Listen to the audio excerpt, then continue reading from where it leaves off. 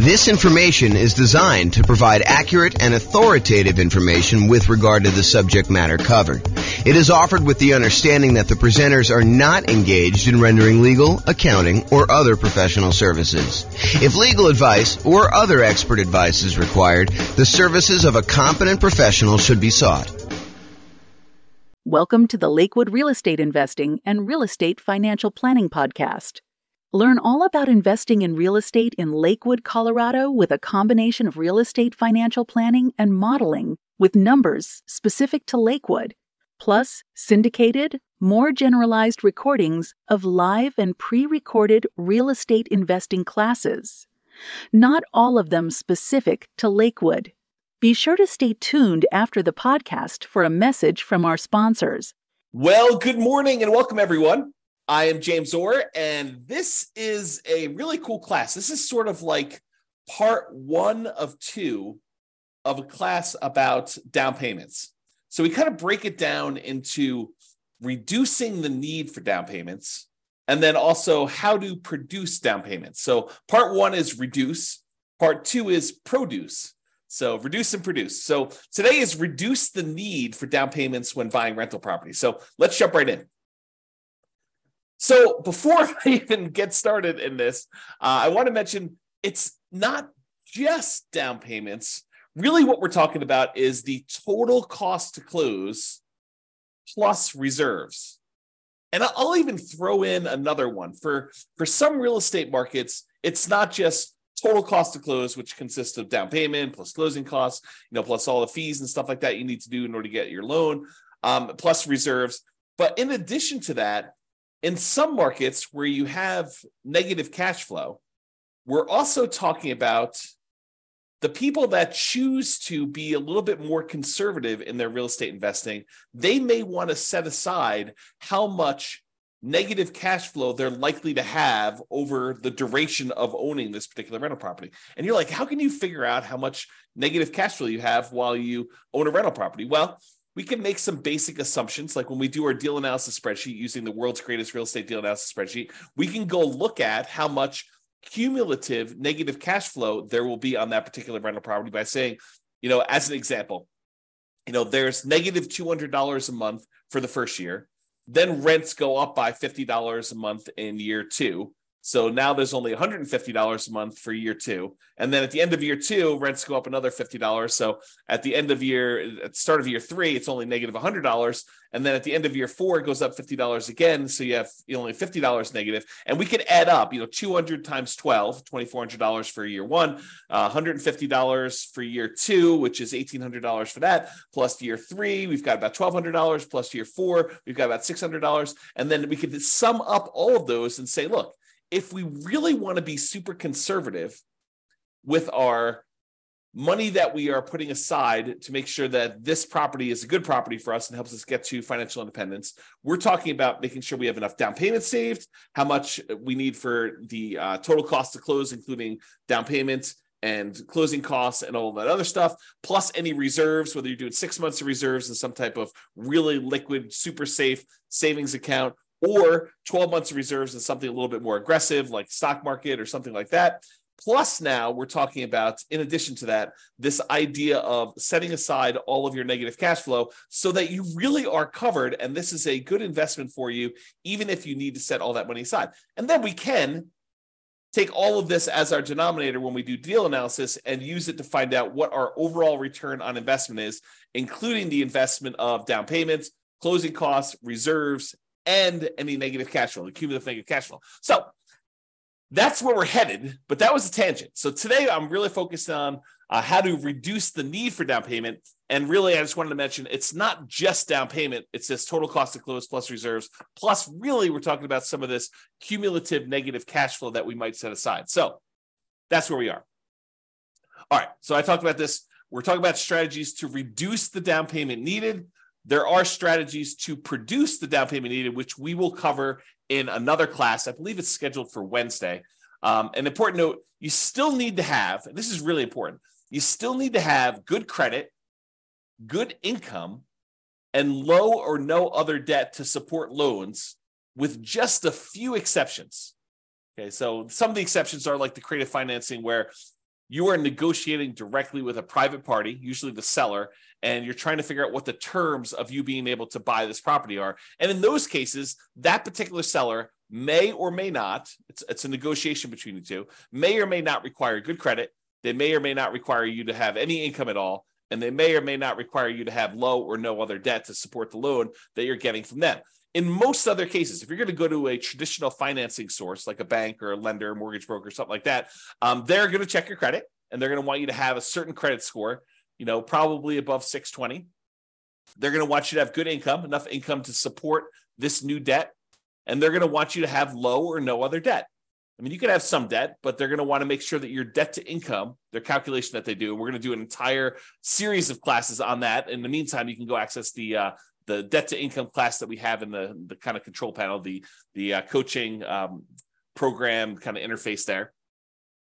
But they're going to want to make sure that you have good credit, good income, and low or no other debt using the debt to income calculation in order to see if you qualify for this loan. So we're going to talk about down payment. And I think a lot of folks think, I'm being limited by my ability to produce this down payment, but it may also be good credit, good income, low or no other debt as part of this limitation as to what you can do. So you really need to focus in on all of those things. It's not just one thing you're solving. We really need to think about all those. Okay. This is kind of interesting. This point here is super interesting. Any simpleton, any fool can find a reason why it won't work for you. I'm going to give you some ideas on how to reduce the need for down payment. And in another class, we're going to talk about all the different strategies for how to produce a down payment. And there is a tendency, there is an easy path for people that don't want to put in hard work, that don't want to put in effort, for them to say, oh, James came up with this idea, or James is sharing this idea that has worked for other people, but that doesn't apply to me. It's not really my thing. I don't need to worry about that because this particular concept doesn't apply to me at all. It's not relevant. And I'm telling you, that's a mistake. Any fool can think of a reason why it doesn't work or it doesn't apply to you. Really, it's a sign of your intelligence, your resourcefulness, your kind of resolve, your grit, your tenacity to get things done, to figure out the ways that this does apply, to take these general ideas that I'm sharing with you and apply them to your specific situation. And I can't really do that for you. And if you want to, share ideas on the coaching sessions, we could do that. We could talk about how this applies to you and help you implement that. But really, you have to think about this for yourself. You can't just say, oh, that's a very specific situation. No, you need to take the idea and say, how can this apply to what I've got going on, to my particular life? So just keep that in mind, that will it work for me is really not a question of, does the direct exact example that James used apply to me, but really, does this generalized concept, how can I make it apply to me? And maybe it's not a direct application. Maybe it's sort of like a partial application where, maybe I can't get that full benefit, but I can get this little benefit and make that work for me. Okay, so that's where we're going there. All right, so let's jump right into the reduce things. Really easy one. And this is especially helpful for nomads, people that are buying the home, buying a home as an owner occupant with usually little down or nothing down, with better interest rates because it's an owner occupant loan. They're moving into the property. They're living in the property for at least a year. It's a requirement of the lender that if you get these owner occupant loans with low or nothing down and really good interest rates, that you live in the property. You're going to sign a piece of paper that says you agree to live in the property for a year. And if you don't kind of hold up your end of the agreement there, that's called loan fraud, and you can go to prison for it. So it's not something to mess with. So you go and you buy the property as an owner occupant, little or nothing down with really good interest rates. You move into the property, you live there for at least a year. It's a requirement with the lender. And then once you've lived there for a year, once you've saved up your next down payment, you qualify to get the next loan, you buy your next property, you convert the previous one to a rental, and you repeat the process as many times as you want. So that's what nomading is, or buy and hold type real estate investor. So this is really good for that. So the hint is, how do you reduce the need for larger down payments? Well, you minimize the price of property that you're buying. And I know this seems obvious, right? I'm just naming some of the obvious ones. Some of them are less obvious, but this one is really obvious. If you want to reduce the need for a down payment, you minimize the price. That minimizes the down payment. So how do you do that? You search for properties by lowest price. You find the property that makes sense for you, has the best characteristics for buying a rental property, really good price to rent ratio, really good long-term kind of property, low capital expenses on the horizon. And even if you did have them, they're reasonable cost type ones that would see really good, significant appreciation over time, ones that you're going to have low vacancy in. They're not, they're not kind of wacky properties that are functionally obsolete, things like that you want to look for. But you want to also find ones where if you can get the same economics, but buy it in a slightly less expensive property and you're concerned about down payment, then maybe you should focus on that. So search for properties by lowest price. Now, here's a little carve out, a little caveat for these, and something that a lot of people don't think about. Oftentimes, when you're searching for properties by lowest price, these properties tend to have deferred maintenance. If you think about it mathematically, imagine making a list of properties from the lowest price to the highest price. And you're searching down the list, going one by one by one. You're like, okay, this is just too inexpensive. It's in a bad part of town. I'm not really interested in buying that property. It needs a lot of work. It's only one bedroom. It's kind of in a wacky area. You kind of eliminate some of the really, really, really inexpensive ones typically. And then you get to the one where it's like, oh, this is like the properties that I normally buy, but it's the lowest. It's the highest on the low price list, right? So it's one of the least expensive properties you have because it shows up toward the top of that list, but it's one that you would normally buy. Well, why is it showing up on this kind of least expensive list, kind of like really high up on the list? A lot of times the reason why the ones you come across first are the ones that have some type of deferred maintenance. Sure, they're a really nice 3-bedroom, 2-bath property in a super nice part of town that would otherwise be a pretty property, but it's in really rough shape and it needs like a lot of stuff. It needs a new roof, it needs new furnace, it needs new AC, it needs new flooring, kitchen's kind of outdated. Like all of these things might be going for it. And so that's why it's showing up high on the list. And the temptation for you is, yeah, I can get into this property with 3% down, 3.5% down, 5% down. If you're going to move into it as a nomad or house hacker, or, 15% down if you're willing to do PMI on an investor loan, or 20% down an investor loan. And because it's a less expensive property, that's a smaller amount of money. You may be thinking, this is really attractive to me, but be careful, because sometimes what you're trading is you're trading the need for a lower down payment for maintenance and fix up work and capital improvements as soon as you acquire it. So you're trading one problem for another. You may come in really, really light with the amount you need for down payment, but then you're coming in with the need for $5,000, $10,000, $15,000, $20,000, $50,000, $75,000, $100,000 in all of these improvements and updates that you need to make on this property, and you cannot finance that, or it's harder to finance that because there are some loans where you can finance the fix-up cost, but it's much trickier to do. Okay. So be careful about this trade-off that you're making where you say, I want to buy this really inexpensive property, and I'm not afraid of doing some work in order to buy a property like that, having some deferred maintenance. Well, you're trading the need for your down payment in order to do a property that does not need work. And I think I used this in an example when we talked about how to improve cash flow while searching for properties. And I showed you what the difference was between buying a property where you needed $10,000 worth of work and taking that same $10,000 that you could have used for work and instead improving on the interest rate that you could get, and how much more cash flow that actually improves than taking the same $10,000 and buying a discounted property where it was more than a $10,000 discount, but it needed $10K in work. So go watch that class, because we talked about how much better it was in terms of cash flow by doing it that way. Okay. And a lot of the times when you're buying these properties that need a lot of work, a lot of capital expense type work, I wouldn't necessarily recommend holding these long-term because of all the capital expenses you've got. In some cases, not all, but in some cases, it makes sense for you to buy a pretty property where it's been really well maintained, that you don't have a lot of kind of pent up CapEx type demands. Capital expenses are things you pay money to improve a property over time that are coming down the road, like a roof or something like that. So you have these expenses that are coming on a property. If you bought a pretty property, maybe you would have less of those than if you bought a property that was lived in hard and not maintained and had a lot of deferred capital expenses and a lot of deferred maintenance on the property when you're doing that. Now that I've said all that, if you are using a strategy like buying the property and then offering it to a tenant buyer on a lease option or lease purchase, they're going to lease the property from you with the intention of buying it from you in a year or 2 or 3, or they're going to lease the property and they're going to use a purchase contract from you in a year or 2 or 3, and you're actually going to sell the property before you have all of these capital expenses come due, then I hesitantly and reluctantly approve of that particular strategy for the situations where you have a lot of deferred maintenance coming down the pipeline. But you could just as easily get caught in that, right? Like you could say, hey, my roof is going to be due in 8 years. And so as long as I get into this property and I use a lease option with a tenant buyer on the way out, a tenant buyer is a tenant who's going to buy the property from you. Tenant buyer on a lease option or rent to own is another way of saying that.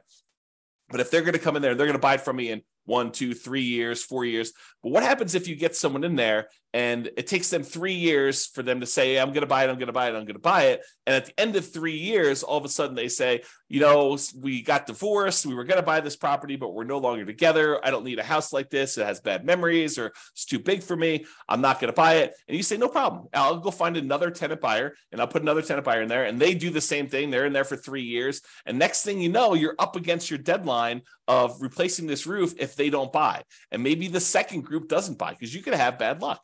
You could have a tenant buyer go in there and they have every intention. They look like they're going to close tomorrow.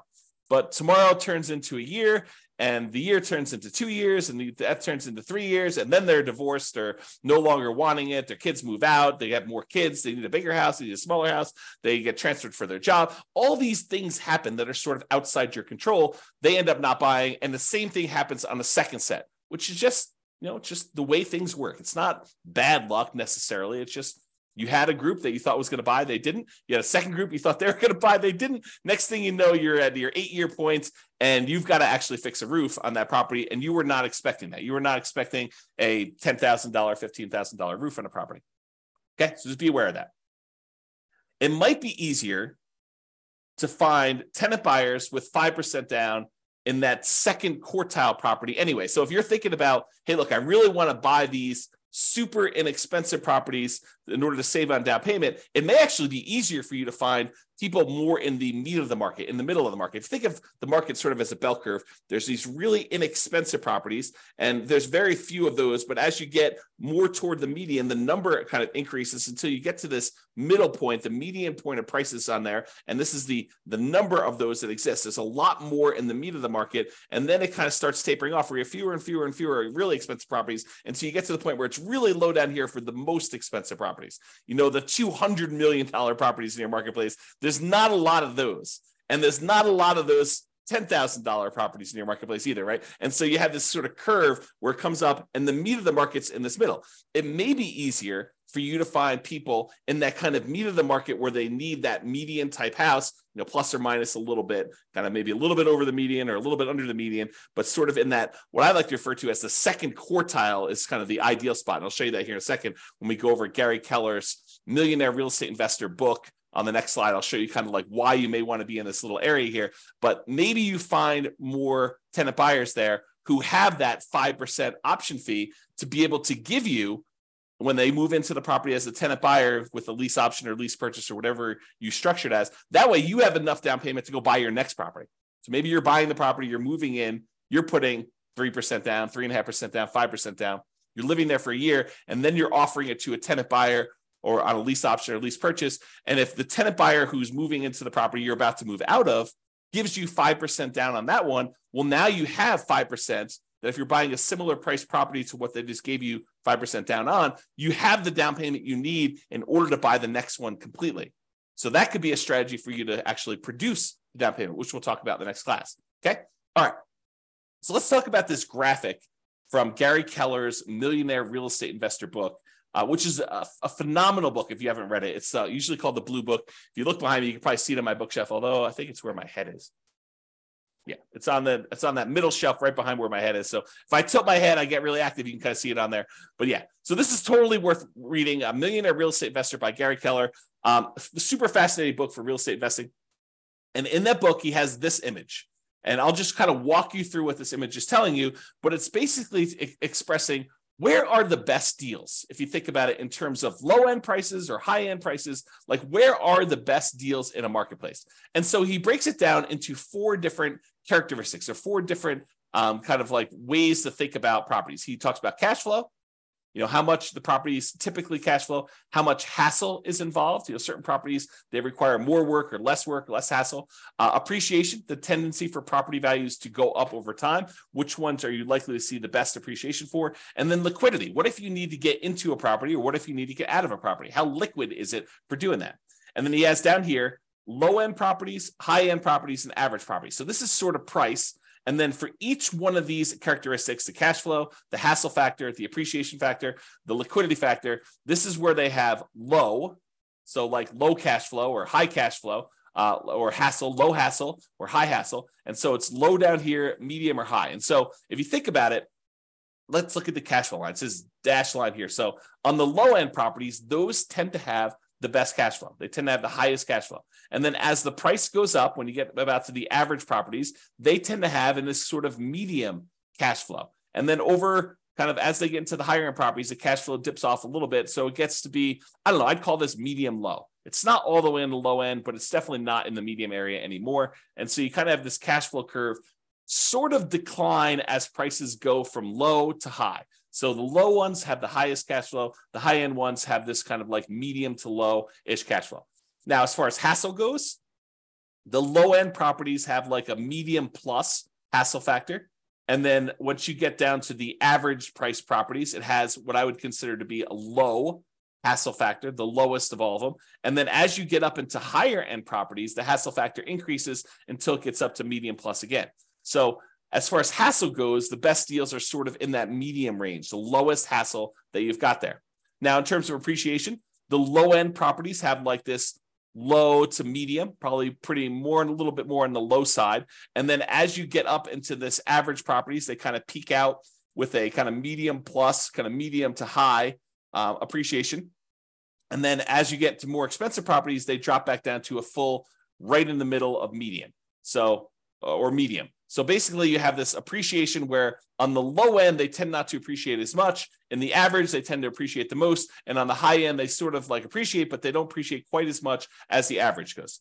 And then finally, liquidity. Liquidity on the low end of properties, like the least expensive properties, has really low liquidity. It's hard to get in and out of those. When you get to the average properties, those are the ones that sell and are bought the most. And so that is the highest liquidity. And then as you get into this really high-end, most expensive market, it goes back down to low. So if you look at kind of like where all of these curves, the cash flow, the hassle, the appreciation, liquidity, where are those where they're the best of all four of them, you can see that the great deals tend to be in this like not the very, very low end, but not quite average. So there's sort of like between the cheapest stuff and the middlemost or average type properties, what I would refer to as the second quartile, not the very, very low end, but not sort of above median or average, if you kind of think of it that way. So this sort of like spot where it's like not quite the cheapest stuff, but not there. So sort of like the second quartile. If you imagine you priced all the properties and you had them into four groups, you have the halfway point, kind of the median, and then the halfway of the bottom half, the kind of like cheapest properties. There, if you divided that in half again, it's the second quarter.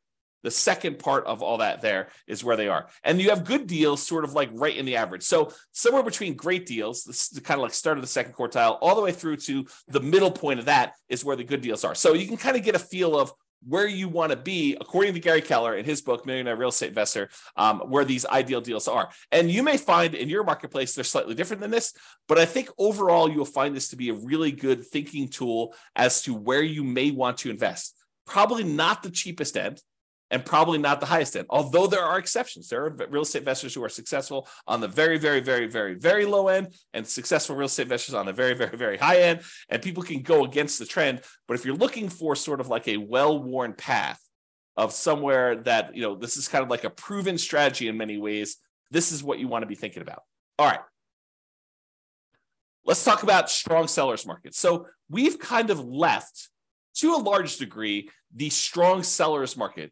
I'm recording this in March of 2023, and we've had these significantly boosted interest rates. Interest rates were at or near all-time lows for many years, And we saw that these interest rates were at like these crazy, crazy lows. Inventory was very low. A lot of people were wanting to buy. Demand was really, really high. We were in this ridiculously strong seller's market where sellers were in control. They were sort of like setting the terms. A lot of buyers were coming in. They were making higher than asking price offers. You had multiple buyers making offers. You had multiple offers on these properties. That was what was happening a year ago. That's sort of like the end of it. It was about a year ago now where interest rates started to go up. Since then, interest rates have gone up significantly, where they were at for owner-occupant probably in the high twos, mid to high twos, and now they're in the high sixes to probably 7. So if you think about that, we had this really significant increase in interest rates. We're probably in most markets not in as strong of a seller's market as we was back then, but now we're sort of out of it. But what happens? Markets go in cycles. This could happen again. We could go back into a strong seller's market a year, 2, 5, 10, 15, 20, 50 years from now. And so I want to cover this in case you happen to find yourself in a strong seller's market. Most of you are not going to be in this, okay? So I'll cover it relatively quickly, but we dealt with this for 5 years. This really strong seller's market for a while. So this is kind of just coming out of it. These are sort of the tips. So this strong seller's market, the lower price point in some markets are extremely challenging to buy in. When the market was really, really hot, there were multiple offers on properties. People were bidding things up way above asking price. They were waiving things like appraisal, saying, I don't care what it appraises for. I will make up the difference if it doesn't appraise. They were waiving inspection, saying, I'm not going to inspect the property. I'll buy it as is, where it is. I don't need to even have an inspector go out there. I feel comfortable buying it as is. We saw multiple offers on properties, buyers paying more than asking price, in a lot of cases, sometimes offering more than appraised value. There was really high demand. There was really low inventory. So this is what it was. Now, if you're having to be aggressive to get offers accepted, like having to waive or limit your appraisal conditions or waive or limit your inspection conditions, then it may be more than just the minimum down payment that you need. If that is the case in your marketplace where you're having to waive or limit your appraisal conditions or waive or limit your inspection conditions, then you might be talking about more than just my down payment plus my closing costs, plus my reserves, plus maybe some negative cash flow if you're kind of thinking of it that way too. In addition to all that, it may also be you need to make up the difference between what you're offering on the property, which is higher than the appraisal, and what the property appraises for. So let's say we'll use a $100,000 property as an example. We have a property worth $100,000. And because the market is so crazy hot and there are more buyers than there are properties for them, you have 20 buyers making offers on this one $100,000 property. And the property really is worth $100,000. That's what it's going to appraise for. But you're like, look, I really want this property. And so you say, I will offer you $101,000. And the next guy comes in and says, I'll offer you $105,000. The next guy comes in, I'll offer you $110,000. And you're like, well, I really want this. And I've been making offers on a bunch of properties and I haven't got them. I'll offer you $111,000. So you end up in the point where you got the property under contract for $111,000. And the property appraises for $100,000. So now, in order for you to buy the property, and let's say you're able to get a 5% down, owner-occupant, nomad type loan. You're going to move into the property, you're going to live there for a year, and you're going to convert there. So you only need 5% down. So you would normally need 5% down of whatever you purchased, whatever you paid for the property. So if you could have bought it for what it appraised for, $100,000, you would have needed to come up with $5,000. Okay, 5%, $5,000 on a $100,000 property. But because you had to bid $11,000 above what the property is worth, now the lender says, okay, you need to pay 5% of what the property appraised for, $100,000, so $5,000, plus you need to make up the difference between what it appraised for, $100,000, and what you offered, $111,000. So now you need to come to the table with not $5,000 plus closing costs and reserves. You don't need to come to the table with reserves, but your closing cost, your down payment, and your closing costs. Now you need to come to the table with $5,000 plus your closing costs plus $11,000 to make up that difference. So you went from a need of $5,000 in down payment to a $16,000 down payment, $5,000 plus the $11,000 in order to buy the property, plus closing costs. Plus you'll need reserves. Plus, if you want to actually have set aside any negative cash flow, you would do that, okay? So you'd be making up the difference between appraisal and having to do work on the property once you move in, if you also waived your inspection. So you bought the property as is because you're like, look, a lot of people are getting these properties, and the really good ones, there's 25 people bidding. On the ones that need work, there's only 7 people bidding. And so maybe you still need to pay above asking price, but you're also bidding on these properties that need work because you're not afraid to do the work. But then when you move in, not only do you need the $5,000 in down payment, plus whatever you had to pay above appraised value. In this case, we said $11,000, but maybe you also need $5,000 worth of work on the property just to get it to the point where it's good to go.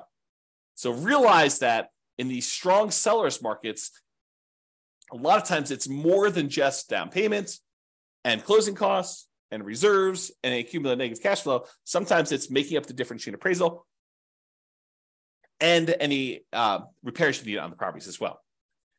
It's counterintuitive to a lot of folks, but especially in these strong seller markets, it might be better, might be cheaper to move up price slightly to reduce the competition you're competing against and dealing with appraisal gaps and doing work on that highly competitive, lower price properties.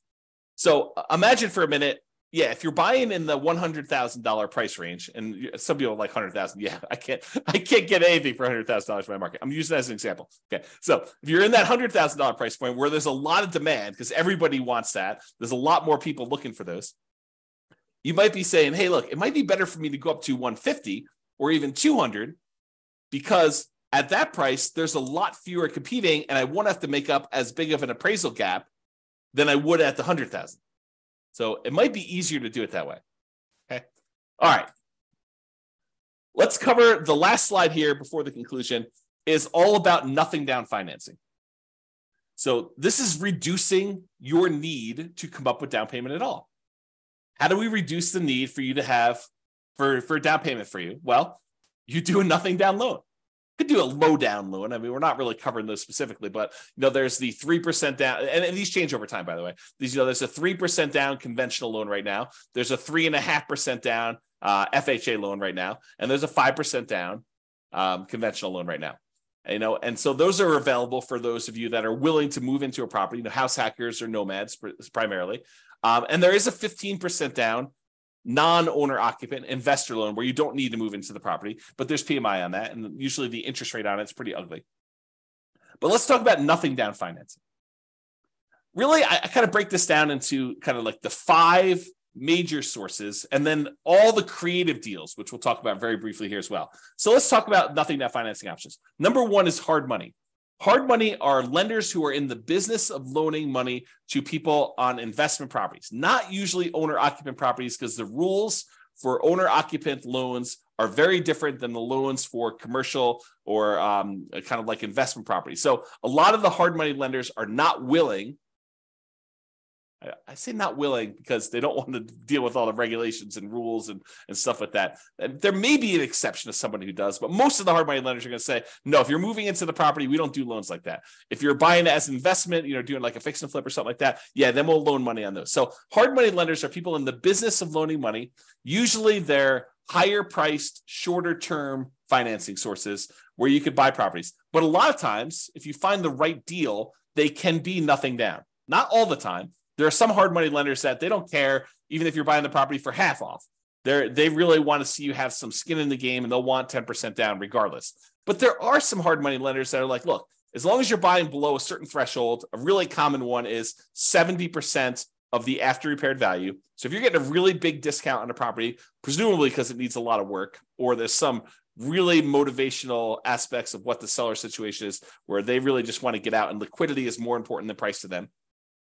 But if you're able to come in there with a hard money loan, you're able to buy the property, buy it for 70% of the after repaired value. Some hard money lenders will go in there and loan you 100% of your purchase price because they feel protected that if for some reason you fail to do the fix up or don't do what you're supposed to do, they can foreclose, get the property back, and they feel comfortable being able to make their money with a big enough discount that's 70% of the after repaired value. They can go in there and have their contractors finish the job or sell to another investor and get their money out of there doing that. So usually it's somewhere in that 70% range. Sometimes it's 65, sometimes it's 60. In some rare cases, it could be 75, or really, really rare cases, you might find someone willing to go to 80. Most of the time, though, it's going to be in that 70% range, and it might be very hard for you to find someone willing to go higher than that.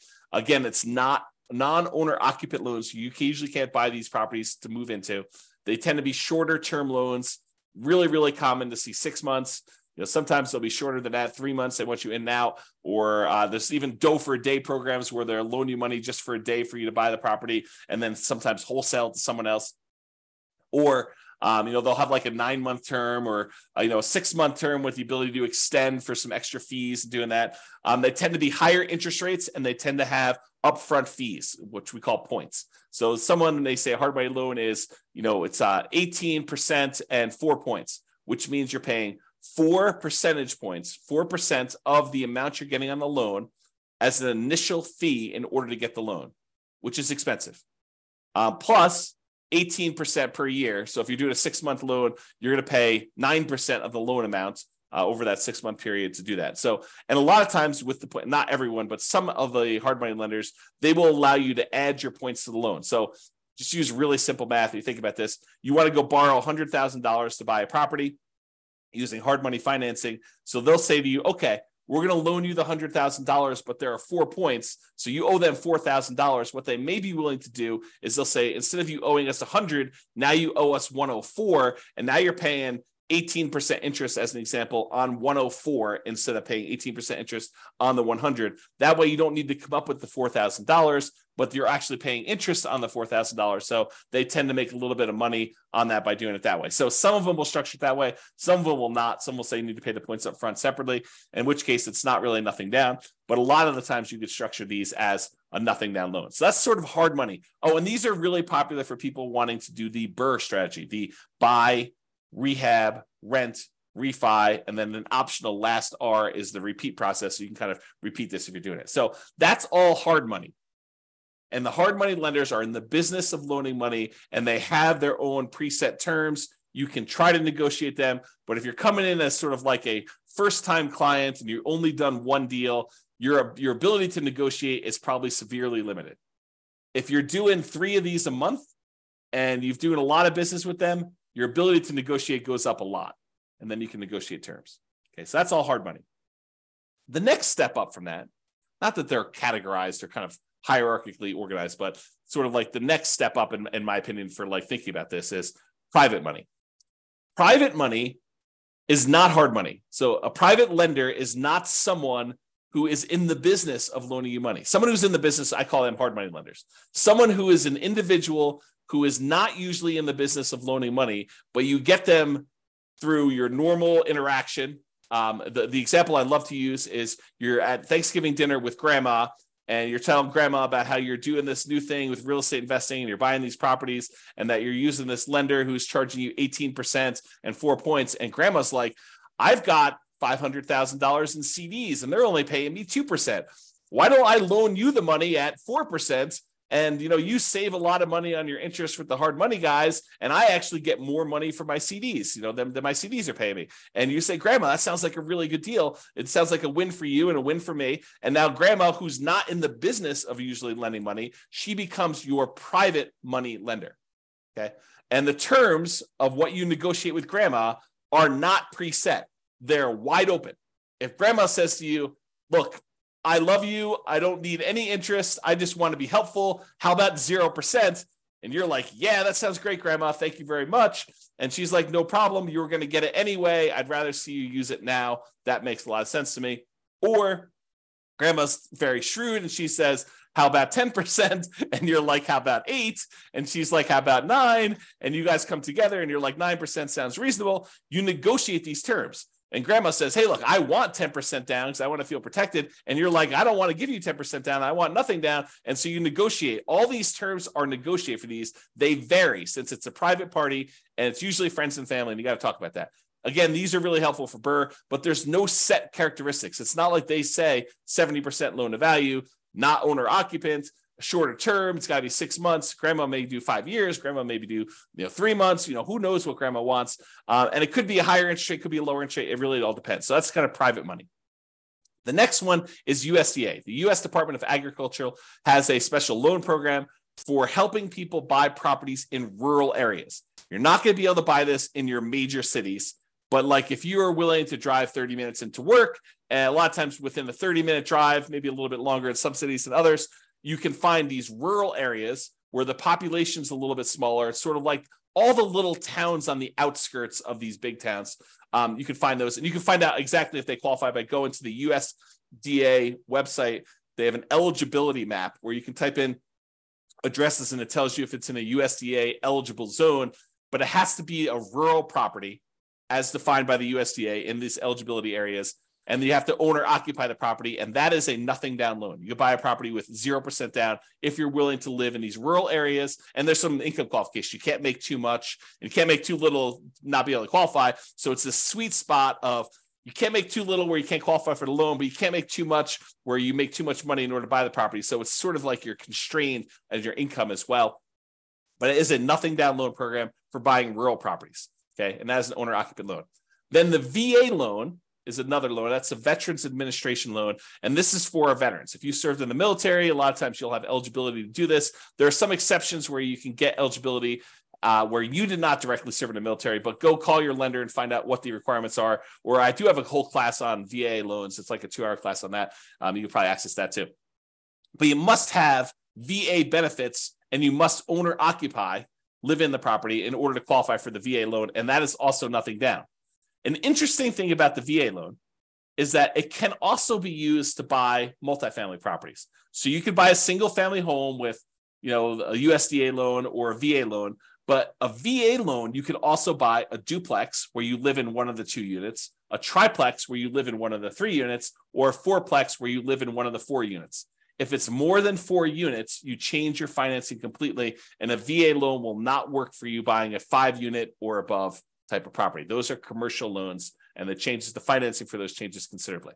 Okay, so we've talked about hard money, talked about private money, talked about the USDA for rural properties, another nothing down loan program. We talked about the VA loan for people that have veteran benefits, VA eligibility, and that's a nothing down loan, which you could also use for single family homes, duplexes, triplexes, fourplexes. And then finally, in some markets, not all markets, but in some markets, your local banks may have their own custom nothing down loan programs. And so you may want to just check with those to find out if there's anything special going on with your local banks and then buying that. Okay, so those are sort of like the nothing down financing.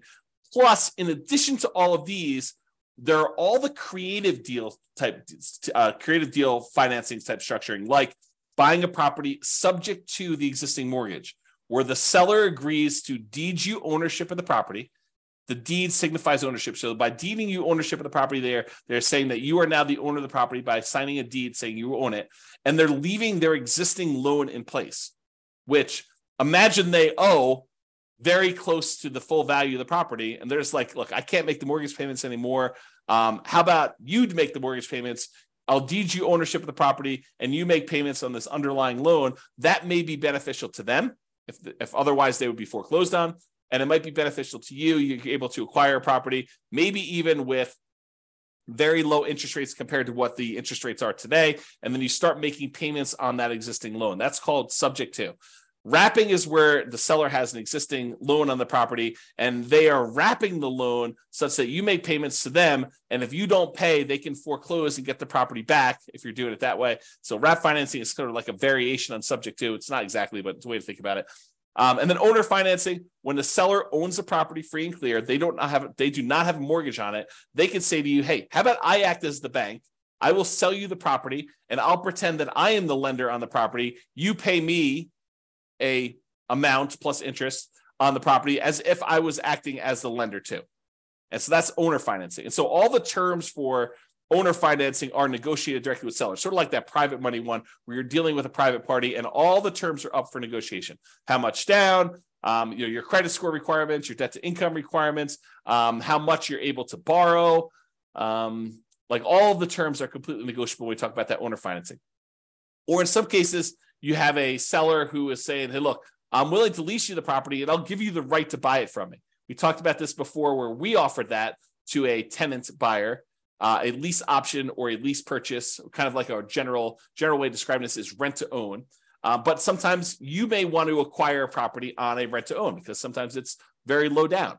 Now, a lot of these strategies, subject to wrap financing, owner financing, lease option, loan assumption to a lesser degree, and all-inclusive deeds of trust, a contract for deed, like all of those creative financing stuff, a lot of times they may be nothing down, but in most cases, you're going to need to pay some money in marketing in order to find these types of deals. Sure, there are some ways to be able to find properties like this, creative financing, where it costs you nothing but time. making calls from people that are advertising properties for sale by owner, or knocking on doors or something like that, where you're just doing manual labor to do it. But in a lot of cases, you're going to be doing direct mail or ads on places like Google or something like that in order to find sellers that have a situation where your creative solution may be good for them. It may be a good fit for them. Okay, so those are all possibilities for reducing the need for down payment. Creative deals, they're flexible. I mean, they could be you need down payment, or they could be you don't need down payment. But those are sort of like the list of nothing down financing, hard money, private money, USDA, VA, local banks, and all the creative stuff subject to wrap financing, owner financing, lease option. You kind of get the idea, all of those in there. So in conclusion, it's not just about down payment, but really we've been talking about the total cost to close, your down payment plus your closing costs plus anything else you need there, and reserves, because it would be imprudent. I'm going to use stronger language here. Okay. It would be stupid for you to invest in real estate without reserves. Okay. Strong language. So total cost to close, down payment, closing costs, plus reserves. And if you're in a market where you have some negative cash flow, maybe setting aside all or some of your expected negative cash flow to be prudent, to be prepared for something that is coming. Now, if it doesn't happen that way, if rents go up a lot more than you thought, or you have a lease option tenant buyer come in and give you a much larger option fee or something like that, that offsets some of that negative cash flow, maybe you don't need to worry about it. But it would be a good idea for you to start thinking about some of the negative cash flow and setting some of that aside. Okay, so it's not just about down payment. And in conclusion, any fool can say that this doesn't apply to them, but you should think about, as an intelligent person who is resilient, who has resolve, who has grit, who wants to make this a success and wants to apply this to themselves, you should figure out how it does apply to you. How can you change what I said so that it is applicable to your specific situation? And for down payments, today we really focused on reducing the need for down payments. In the next class, which I believe is going to be on Wednesday, there's a class between these two, but I believe the one on Wednesday, we were talking about how to produce down payments. So I've got a whole separate list of 8 or 9 things for how you generate down payments in order to be able to acquire properties. So now we talked about reducing the need for down payments as much as we can. Now we're talking about how to produce them, and then utilizing the strategy or strategies that make sense for you and your goals. Sometimes you say, I don't want to do this because my goal is to do it this way, and this is how it's going to get me to financial independence faster. So I probably shouldn't do that, even though it would reduce my need for down payment. It might be better for you to save up down payment and wait a little while, because that actually is a more direct route to your particular goal. That's another way for me to say that. Okay? So that's all I got for you. This has been James Orr. I will talk to you all soon. Bye-bye for now. With home prices up, mortgage interest rates up, and rents up, but not quite enough to counteract the higher prices and interest rates. Cash flow on rental properties in Lakewood is harder than ever. Book a call with the Real Estate Financial Planner to apply our proprietary 88 strategies to improve cash flow on your rentals. See the show notes for a link to schedule your call and improve your cash flow today. If you're a real estate agent, lender, or professional in Lakewood that wants to help our real estate investor listeners, consider reaching out to learn about collaboration opportunities with this podcast. We'd love to add more value to our listeners by having you assist our investors buy, sell, and finance their real estate investments. See the show notes to schedule a call to discuss collaboration opportunities.